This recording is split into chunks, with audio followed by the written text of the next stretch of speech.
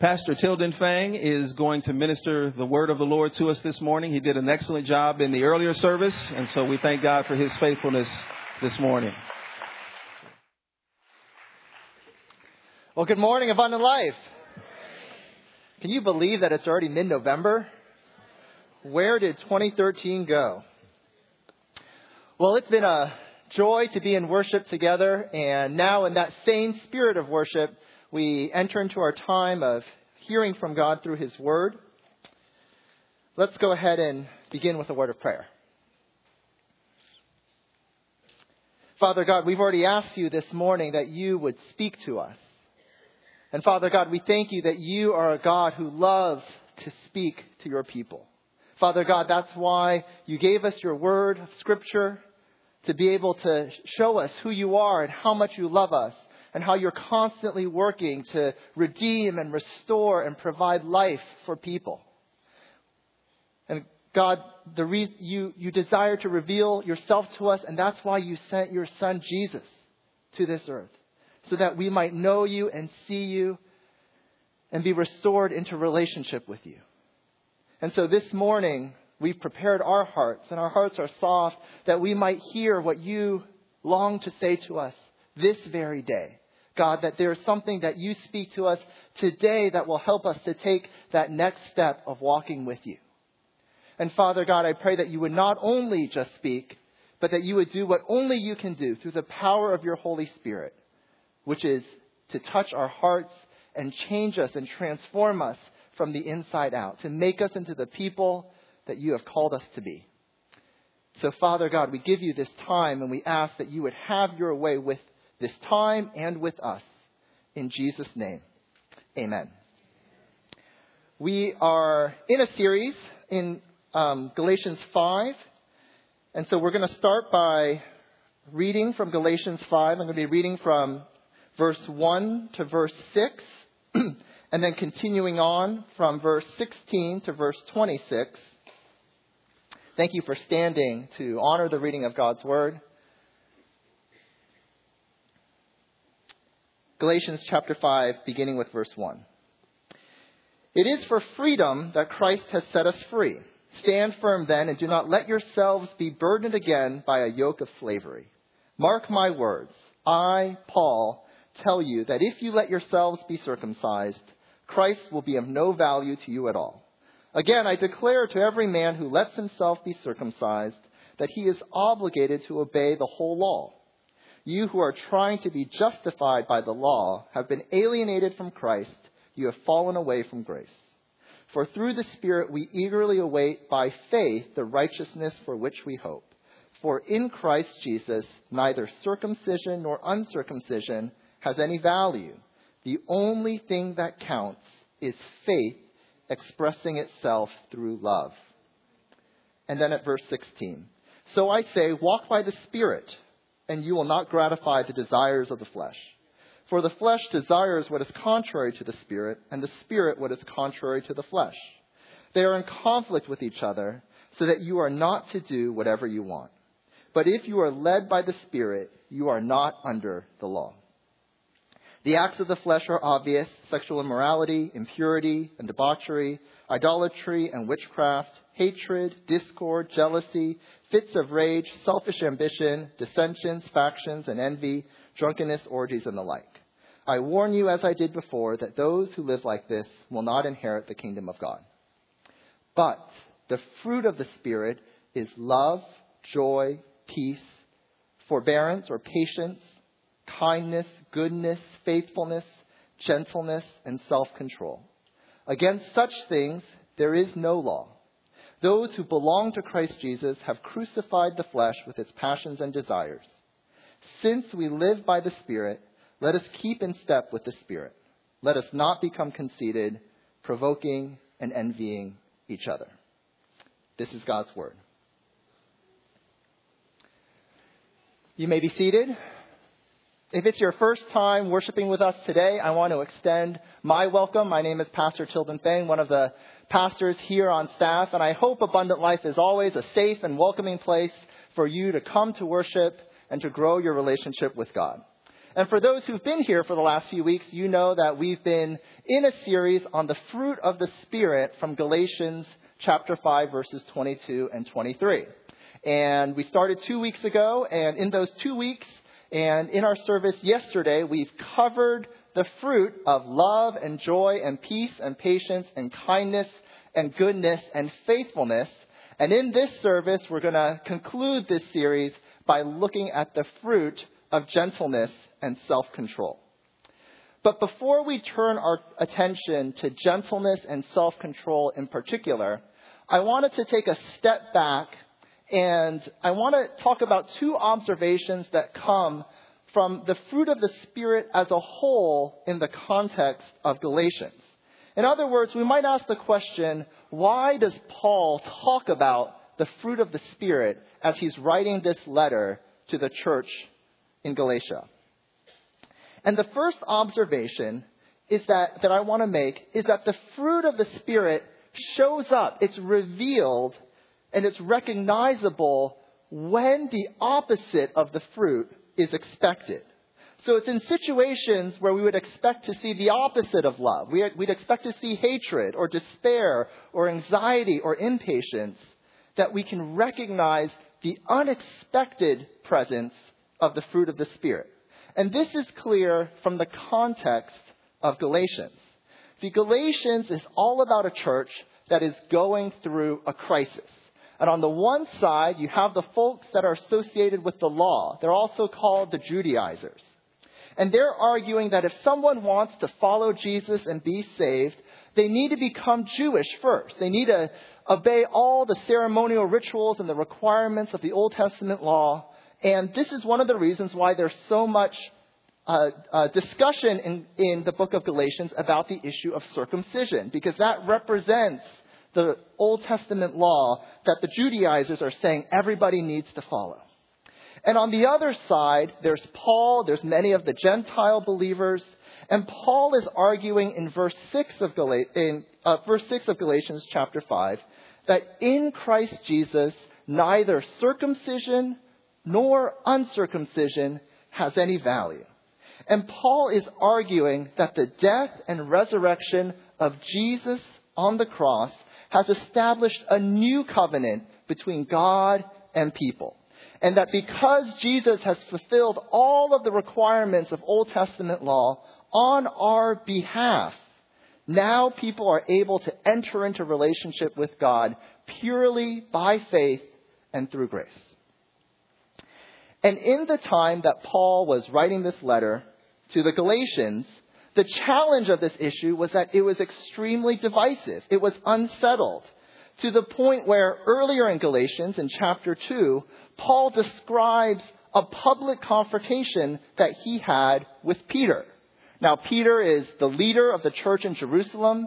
He's the most prominent of the apostles. And Paul confronted Peter publicly because Peter had started to change his behavior to give in to what the Judaizers were recommending about interacting with Gentile believers. And you might imagine how this affected the Galatian church, to see two of their most prominent leaders publicly disagreeing about one of the essentials of the Christian faith.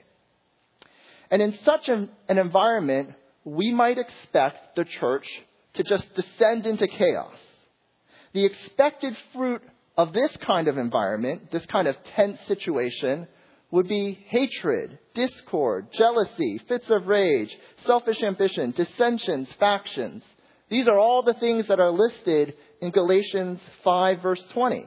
Things that naturally come out of people when they're stressed and in conflict. But instead, Paul writes this letter to the church to remind them that even in circumstances that should bring out the worst in people, the Spirit of God can bring forth fruit that allows people to act differently.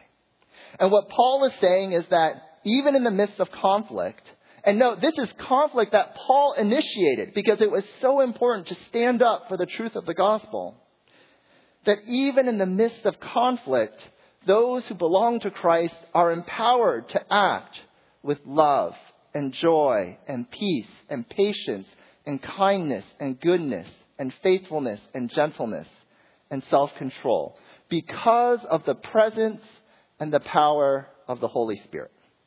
So that's the context of Galatians. And it's a practical lesson for us as well. The fruit of the Spirit shows up in our lives when it's least expected, but it's most needed. It shows up on our worst days when nothing is going right, or when tragedy strikes, or we've entered into a conflict with someone that we love and care about. That's when we can recognize the fruit of the Spirit. And you can almost imagine Paul giving us an option on days like that to be able to pray and to acknowledge there's nothing in me that wants to respond to this situation with anything good. And maybe I've already responded with things that I regret, I wish I hadn't said. But because of the Holy Spirit within me, God, help me to access resources to respond to this situation with love and joy and peace, instead of what my flesh is wanting to respond with. So that's the first thing. The fruit of the Spirit is designed to show up in circumstances when it's least expected, but most needed. The second thing that I want to note about the context of Galatians and what it teaches us about the fruit of the Spirit as a whole is that we're all works in progress when it comes to the fruit of the Spirit. And in order to see this, you actually don't need to go any farther than Paul himself, the author of this letter. Now, Paul doesn't apologize for standing up for the truth of the gospel, but he also doesn't represent himself as the perfect expression of the fruit of the Spirit. And one of the things, the fruit of the Spirit that we're looking at today is gentleness and self-control. It comes at the end of the list. And I think that one of the reasons why Paul might have put them at the end of the list is because he knew that these were things that he struggled with, and he probably struggled with them his entire life. And for evidence, we only have to go back about 10 verses to Galatians 5, 11, and 12. And Paul gives an example of struggling with some of these fruit. So here Paul's explaining again why circumcision is not needed. And this is what he writes in verse 11. Brothers and sisters, if I am still preaching circumcision, why am I still being persecuted? In that case, the offense of the cross has been abolished. As for those agitators, the ones who are still advocating for circumcision, I wish they would go the whole way and emasculate themselves. Now, I don't know about you, but telling people to go ahead and castrate themselves is not exactly the epitome of gentleness. That was a growth edge for Paul, clearly. And that's encouraging to me. And it should be encouraging to you as well. If the Apostle Paul, who wrote 2/3 of the New Testament, is still struggling to grow in the fruit of the Spirit in every aspect of his life, if he's still a work in progress, then why should we pretend to be any different? And hopefully we can simply say, I absolutely need God's Spirit in me to grow fruit, to help me to cultivate love and joy and peace and the rest. But because I'm a work in progress, even when I fall short, even when I'm disappointed, I don't need to beat myself up. I don't need to condemn myself, because God does not give up on us. And so we don't need to give up on ourselves. Hallelujah. That's the power of grace. So those are 2 context points. Fruit shows up when it's least expected, but most needed. And we're all works in progress. So now I want to turn our attention to the fruit of gentleness and self-control in particular. And for this sermon, I'm going to focus on what gentleness and self-control have in common. Because in many ways, they're 2 sides of the same coin. The Greek word for gentleness comes from the same root as the word for meekness. And so it's the same root word that Jesus uses in the Sermon on the Mount when he says, "Blessed are the meek, for they shall inherit the earth." And the best definition of gentleness, of what it means, is actually not, or gentleness or meekness, is actually not like wimpiness or weakness, but it's actually strength that is under control. Gentleness is strength that is under control. So one of the ways that this was used often in antiquity was talking about discipline. So if you're a parent and you're disciplining your child, to discipline your child with gentleness means that you're firm enough to achieve correction, but you're not any firmer. Because the discipline that you are providing for your child is not intended to bring shame or to bring embarrassment. So that's the picture of strength that is under control. And of course, this is very similar to the term self-control, which essentially means that our desires and our preferences and our behavior is under restraint and under control. So in this sermon, I'm often going to use the term self-control as a broad term to include gentleness, because the essence of what Paul is talking about is the idea of control. That by the power of the Holy Spirit, we have control over our strengths, how we impact people, how we shape people, how we influence people, and our weaknesses, what we're tempted by, what we desire, how we behave. Now, right from the start, as we talk about the idea of self-control, I think many of us may respond with some mixed emotions. And that's because our culture is obsessed with self-control in incredibly unhealthy ways. When we think about self-control, some of the things that might come to mind are things like eating less, exercising more. Think about all the magazines and books and websites and shows that are out there that are focused on self-control and health. Or we might think about spending less, saving more, budgeting. Think about all those other shows and websites and articles that are focused on self-control and money. Or we might think about procrastinating less, working more, spending less time on watching TV or Facebook or Netflix, spending more time with family or with kids. Think of all the ways that we're pummeled with messages about self-control and our time. And I haven't even mentioned self-control and anger, self-control and sex or pornography, self-control and substance abuse, or self-control and your smartphone. So that struck a little bit of a nerve, huh? Someone's like sliding their smartphone into their pocket right now because it was there. This is the landscape of self-control in our culture. And because it's all focused on outward behavior, it's all about performance and comparison with other people. It's all about human effort. The messages that we hear are laced with undercurrents of shame and guilt and measuring up. And it's oppressive. You know, one of the most vivid illustrations of this was a recent photo that made its way around the internet. And I wish I could show it. It's probably a little bit inappropriate. So otherwise I would. But this photo, which was posted to Facebook, was of a mom who has 3 kids under the age of 3. And in this photo, she's standing over her kids. They're at her feet. Their ages are by each of them. The youngest is like 4 months old. And she's wearing this workout outfit that just shows off how incredibly toned and fit she is. And the caption of this photo is, "What's your excuse?" And the message of this photo is, what's your excuse for not looking like me? That's the essence of the world's approach to self-control. Buck up, just do it, what's your excuse? We fall into a dangerous spiritual trap if we think that when the Bible talks about self-control, it is only one more oppressive voice dressed up in spiritual language that is basically telling us to measure up and asking us, what's your excuse? And I want to be very clear about this. The Bible's understanding of self-control is not the world's understanding of self-control.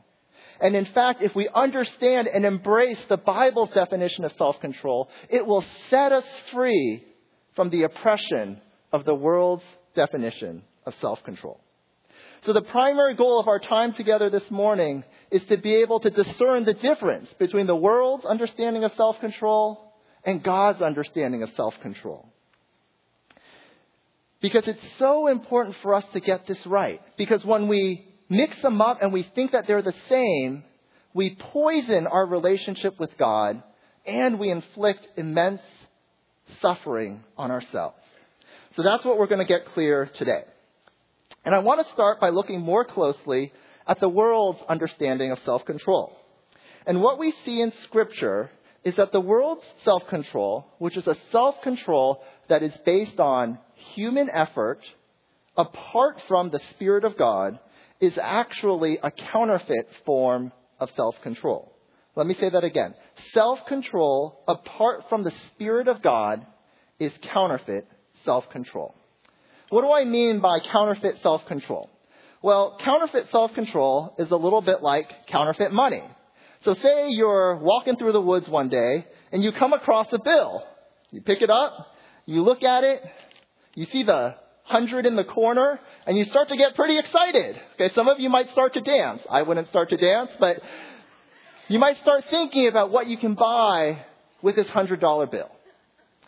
And then you take a closer look at it, and then you realize that instead of Benjamin Franklin staring back at you, it's actually like Bozo the Clown. And then the bill becomes worthless to you. Because a counterfeit bill, no matter how much it looks like the real thing, if it's not genuine, then it doesn't have value.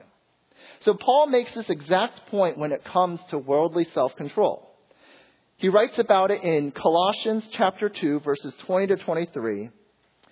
And he says, "Since you died with Christ to the elemental spiritual forces of this world, why, as though you still belong to the world, do you submit to its rules? Do not handle, do not taste, do not touch. These rules, which have to do with things that are destined to perish with use, are based on merely human commands and teachings. Such regulations indeed have an appearance of wisdom with their self-imposed worship, their false humility, their harsh treatment of the body, but they lack any value in restraining sensual indulgence." And what Paul is saying in this verse is that there's a counterfeit form of self-control that can even appear to be wise and spiritual, but it lacks any value because it doesn't actually help at all. It doesn't come from the Spirit of God working in a person's life, but it comes from some other motivation. And in fact, when we look at where the motivation for counterfeit self-control comes from, what we find is that counterfeit self-control actually moves us further from God. So let me give you an example. Let's say that there's someone who's incredibly controlled about how they spend their money. They're very frugal. They don't waste a lot of money buying things. They save. They budget. And you might look at them and you might think, wow, that person is incredibly self-controlled. But what you might not see is that underneath their behavior, there's a motivation that's rooted in love for money. There's a deep anxiety about the future. And there's a conviction that the more money that they're able to amass, the more secure that they will be. Now, in fact, the more that they exercise self-control around money, the more that they magnify their love of money. And the more that they magnify their sense that security is only found in the size of their bank account. And they actually move farther and farther away from God because they're basically saying to God, I don't trust you. I don't need you as long as I have enough money. It's counterfeit self-control. Or we could take a look at someone else who's incredibly careful about what they eat, their health, how much exercise they get. And you might look at them and you might think, wow, you just totally passed by that brownie that I totally would have eaten. Wow, you have amazing self-control. But underneath the surface, their motivation for self-control might be from vanity. It might be from believing that how they look on the outside is far more important than anything else to do with what's going on the inside. And as they continue to exercise self-control around what they eat and health and how much they exercise, they're actually moving farther and farther away from God. Because they're basically saying, as long as I look good and other people are telling me that, I don't really need to be concerned with who I am. It's counterfeit self-control. And this even applies to things like gentleness. You might know someone who is the soul of gentleness. Always kind, always polite. But it is possible that their motivation for their gentleness comes out of being controlled by the opinions of other people, by being afraid of conflict, and by a desperate need to be liked. And in fact, the more gentle that this person is, the more they are feeding their need to please other people, and the farther they are moving from God. In all three of these examples, you have someone that looks self-controlled on the outside. But on the inside, they actually aren't self-controlled at all. They're actually controlled by self. They're controlled by their selfish desires, the desires of their heart that have nothing to do with the Spirit of God. And because of this, counterfeit self-control usually doesn't come with any other fruit of the Spirit. It doesn't come with love, joy, peace, patience, kindness, goodness, faithfulness. It comes with other stuff. It comes with pride, right? Like, what's your excuse? I can do it. Why can't you? It comes with envy. Oh, I thought I was doing it pretty well until I saw that other person who's doing it far better than I am. Or it comes with shame and guilt when we feel like we just don't measure up. And counterfeit self-control is almost always selective. We're able to be self-controlled when something matches our personal agenda and what we want. But at the same time, there are often other areas of our life where our life is totally out of control, and all we can do is try to hide it. This is what counterfeit self-control is like. Now, here's the key question. When we take a look at our lives and all the things that we wish we had more control about, can we recognize patterns where we started to buy into the world's definition of self-control? I know I can. It's the product of living in a world where the messages of counterfeit self-control flood the airways, flood our media, and flood into our lives. But we don't have to settle for counterfeit self-control. The good news is that when Paul says the fruit of the Spirit is love, joy, peace, patience, kindness, goodness, faithfulness, gentleness, and self-control, he's not talking about counterfeit self-control. He's talking about real, Spirit-led, God-breathed self-control. He's talking about self-control that isn't just a superficial change on the outside, but a product of spiritual transformation on the inside. And one of the hallmarks of authentic self-control is that it flows out of love, joy, peace, patience, kindness, goodness, and faithfulness. It flows out of all the other fruit of the Spirit. Because when we have those things, when the presence of the fruit of the Spirit provides for us love and joy and peace, which is what we're all longing for. Those are the deepest desires of our soul. And when we have those things from God, we're able to be content. And that divine contentment makes authentic self-control possible. We're able to say, you know what? I don't need to find my security in money and hoard it. Because my security and my peace is in God. I don't need to feed my vanity and find my value in my physical appearance, because my identity and my joy are in God. I don't need to always agree or give in to other people or be afraid of conflict, be afraid of speaking the truth in love. If I have God's unconditional love and affirmation. You know, one of the most powerful ways to live out verse 24, where Paul says, those who belong to Christ Jesus have crucified the flesh with its passions and desires, is to be able to acknowledge those passions and desires and then to be able to say, I don't need it. What they provide for me is not better than what God has already given to me. I don't need it.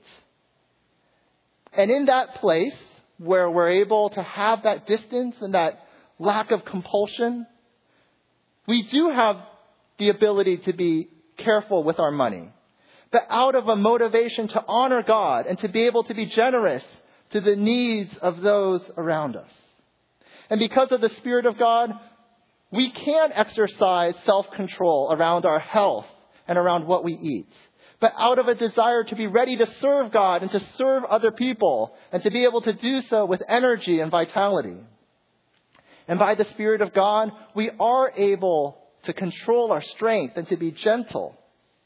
But not because we're afraid of other people and their opinions, but because even when we're exercising tough love, we want to be gracious because we have received so much grace from God. And obviously, these are just 3 examples that represent many other areas where we might struggle with self-control. But the principle of choosing for Spirit-led self-control instead of counterfeit self-control applies to every area of our lives. This is the good news. The Spirit of God sets us free from bondage to counterfeit self-control and gives us an alternative that brings true, abundant, and good life.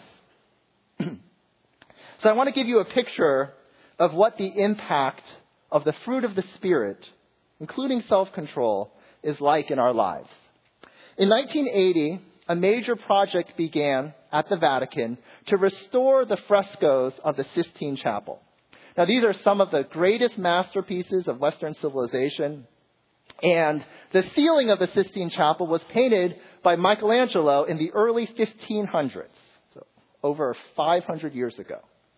And since that time, over the centuries, they've been covered by layers of grime and candle wax and soot and dirt. And as the layers built up, the original intention of the artist was obscured.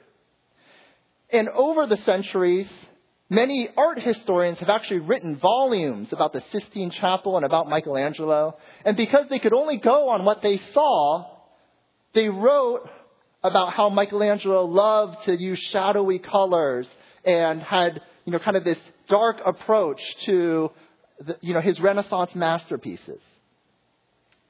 Now, here's a picture of part of the Sistine Chapel before restoration. And if you can look at this screen's a lot better because the lighting is uneven on this screen. So that's a picture of the Sistine Chapel before restoration. And when the restorers began to clean the frescoes, they stripped off the layers of dirt and wax and grime. And what they saw was that the original colors that Michelangelo used were vivid and brilliant. Okay, so here's the same panel after restoration. You can't see it so much on this one. Okay, this one represents the fact that we need the illumination of the Holy Spirit in our lives, right? This one is an accurate representation of the before and after on the Sistine Chapel. And if you can't see it on this side, I really apologize. You can look it up on Wikipedia. It's stunning, okay? Ask the people on this side. It's stunning.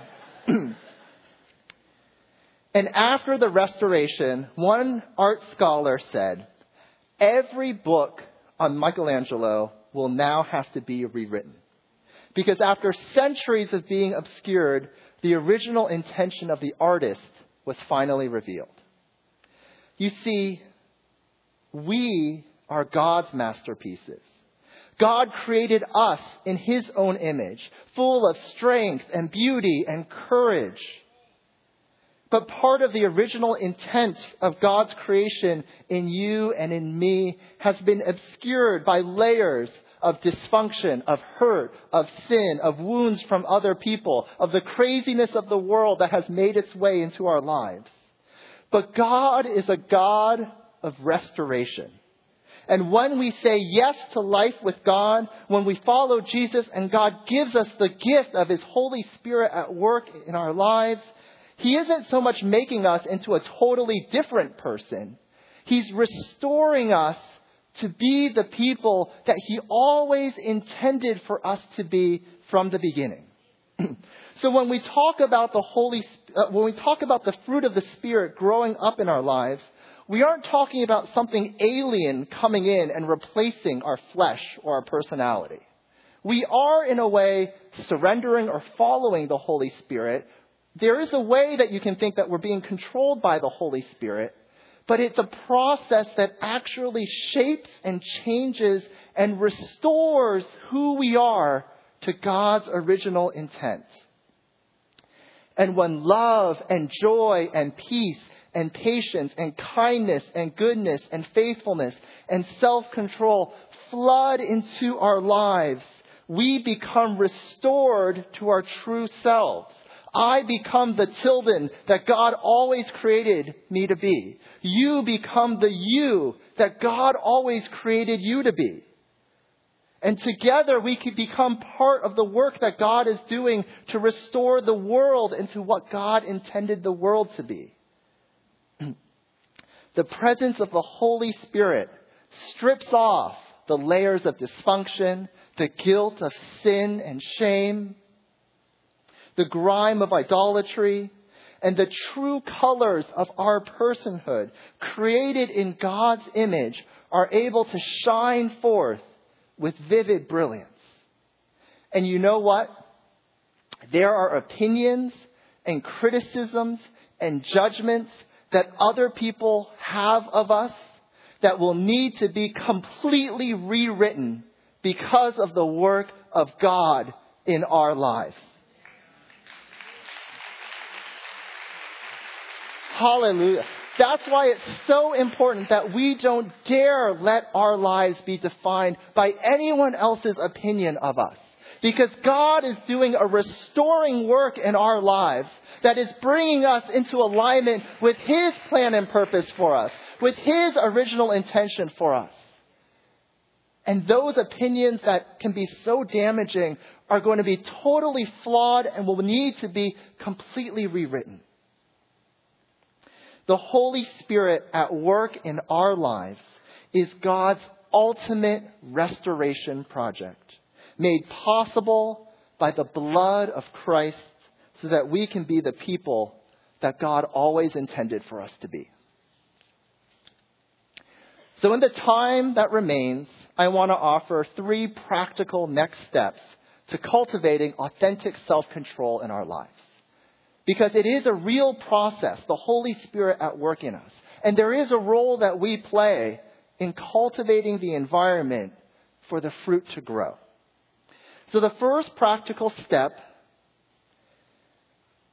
cultivating self-control, is remembering that authentic self-control is about transformation and not just about external behavior. And the only way that we experience transformation is by going deeper in our relationship with God. So if we want to experience authentic self-control, we need to focus on growing our relationship with God. We need to spend time falling more deeply in love with our Savior. And as we spend time in prayer and in God's Word and meditating on God's love for us displayed through Jesus on the cross, what we'll find is that the battle for self-control will slowly shift from a battle of have to a battle of want to. You know, one of my friends made this really clear for me when he was sharing with me around the battle against sexual temptation. And he shared, you know what, for many, many years when I struggled with sexual temptation, I always felt like it was something that I had to do. It was an obligation that I needed to fulfill, but I didn't want to. But as my relationship with God grew, I actually started to want to be free from sexual temptation because I knew it was genuinely God's best for my life. And when he shared that with me, I thought that is such a powerful insight. The change from have to to want to, comes from a deeper relationship with God.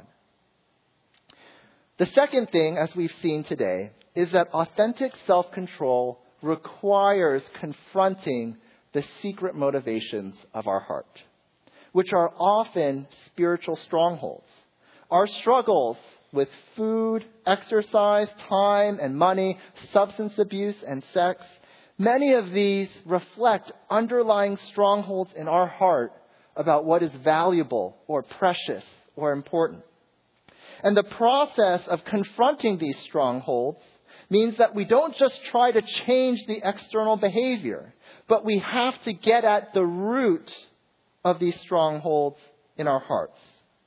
And the tools that God has given us to overthrow strongholds are the weapons of repentance and prayer and forgiveness and confession. When we practice repentance and confession and prayer and forgiveness, we undermine the power of these strongholds in our lives. And I want to especially highlight the impact of confession, not just to God, but to another person. Because so many of the areas of struggle that we have around self-control thrive in their hiddenness and concealment and their shame. And it's when we're able to confess what we're struggling with to another person, someone who we trust, someone who understands grace, that the power of our hidden strongholds can begin to be broken. And that's part of the reason why community and godly relationships are so important to our spiritual growth. So the final practical step that I have for us is simply don't give up.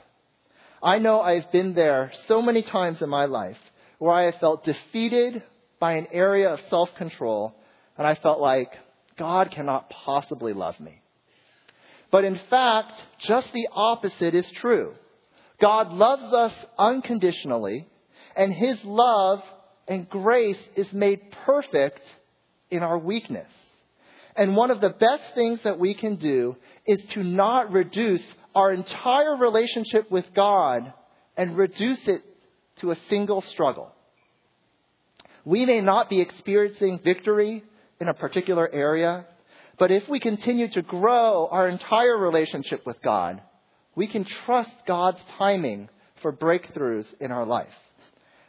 And I would encourage you to, especially if you're in this place, especially try to grow your relationship with God by trying to do something new. Try to experience God in a new way. And maybe that's going on a missions trip. Maybe that's joining like a small group community if you've never done that. Maybe it's attending a Christian retreat or a conference that you haven't been to. But do something different to experience God in a new way. Keep growing with God.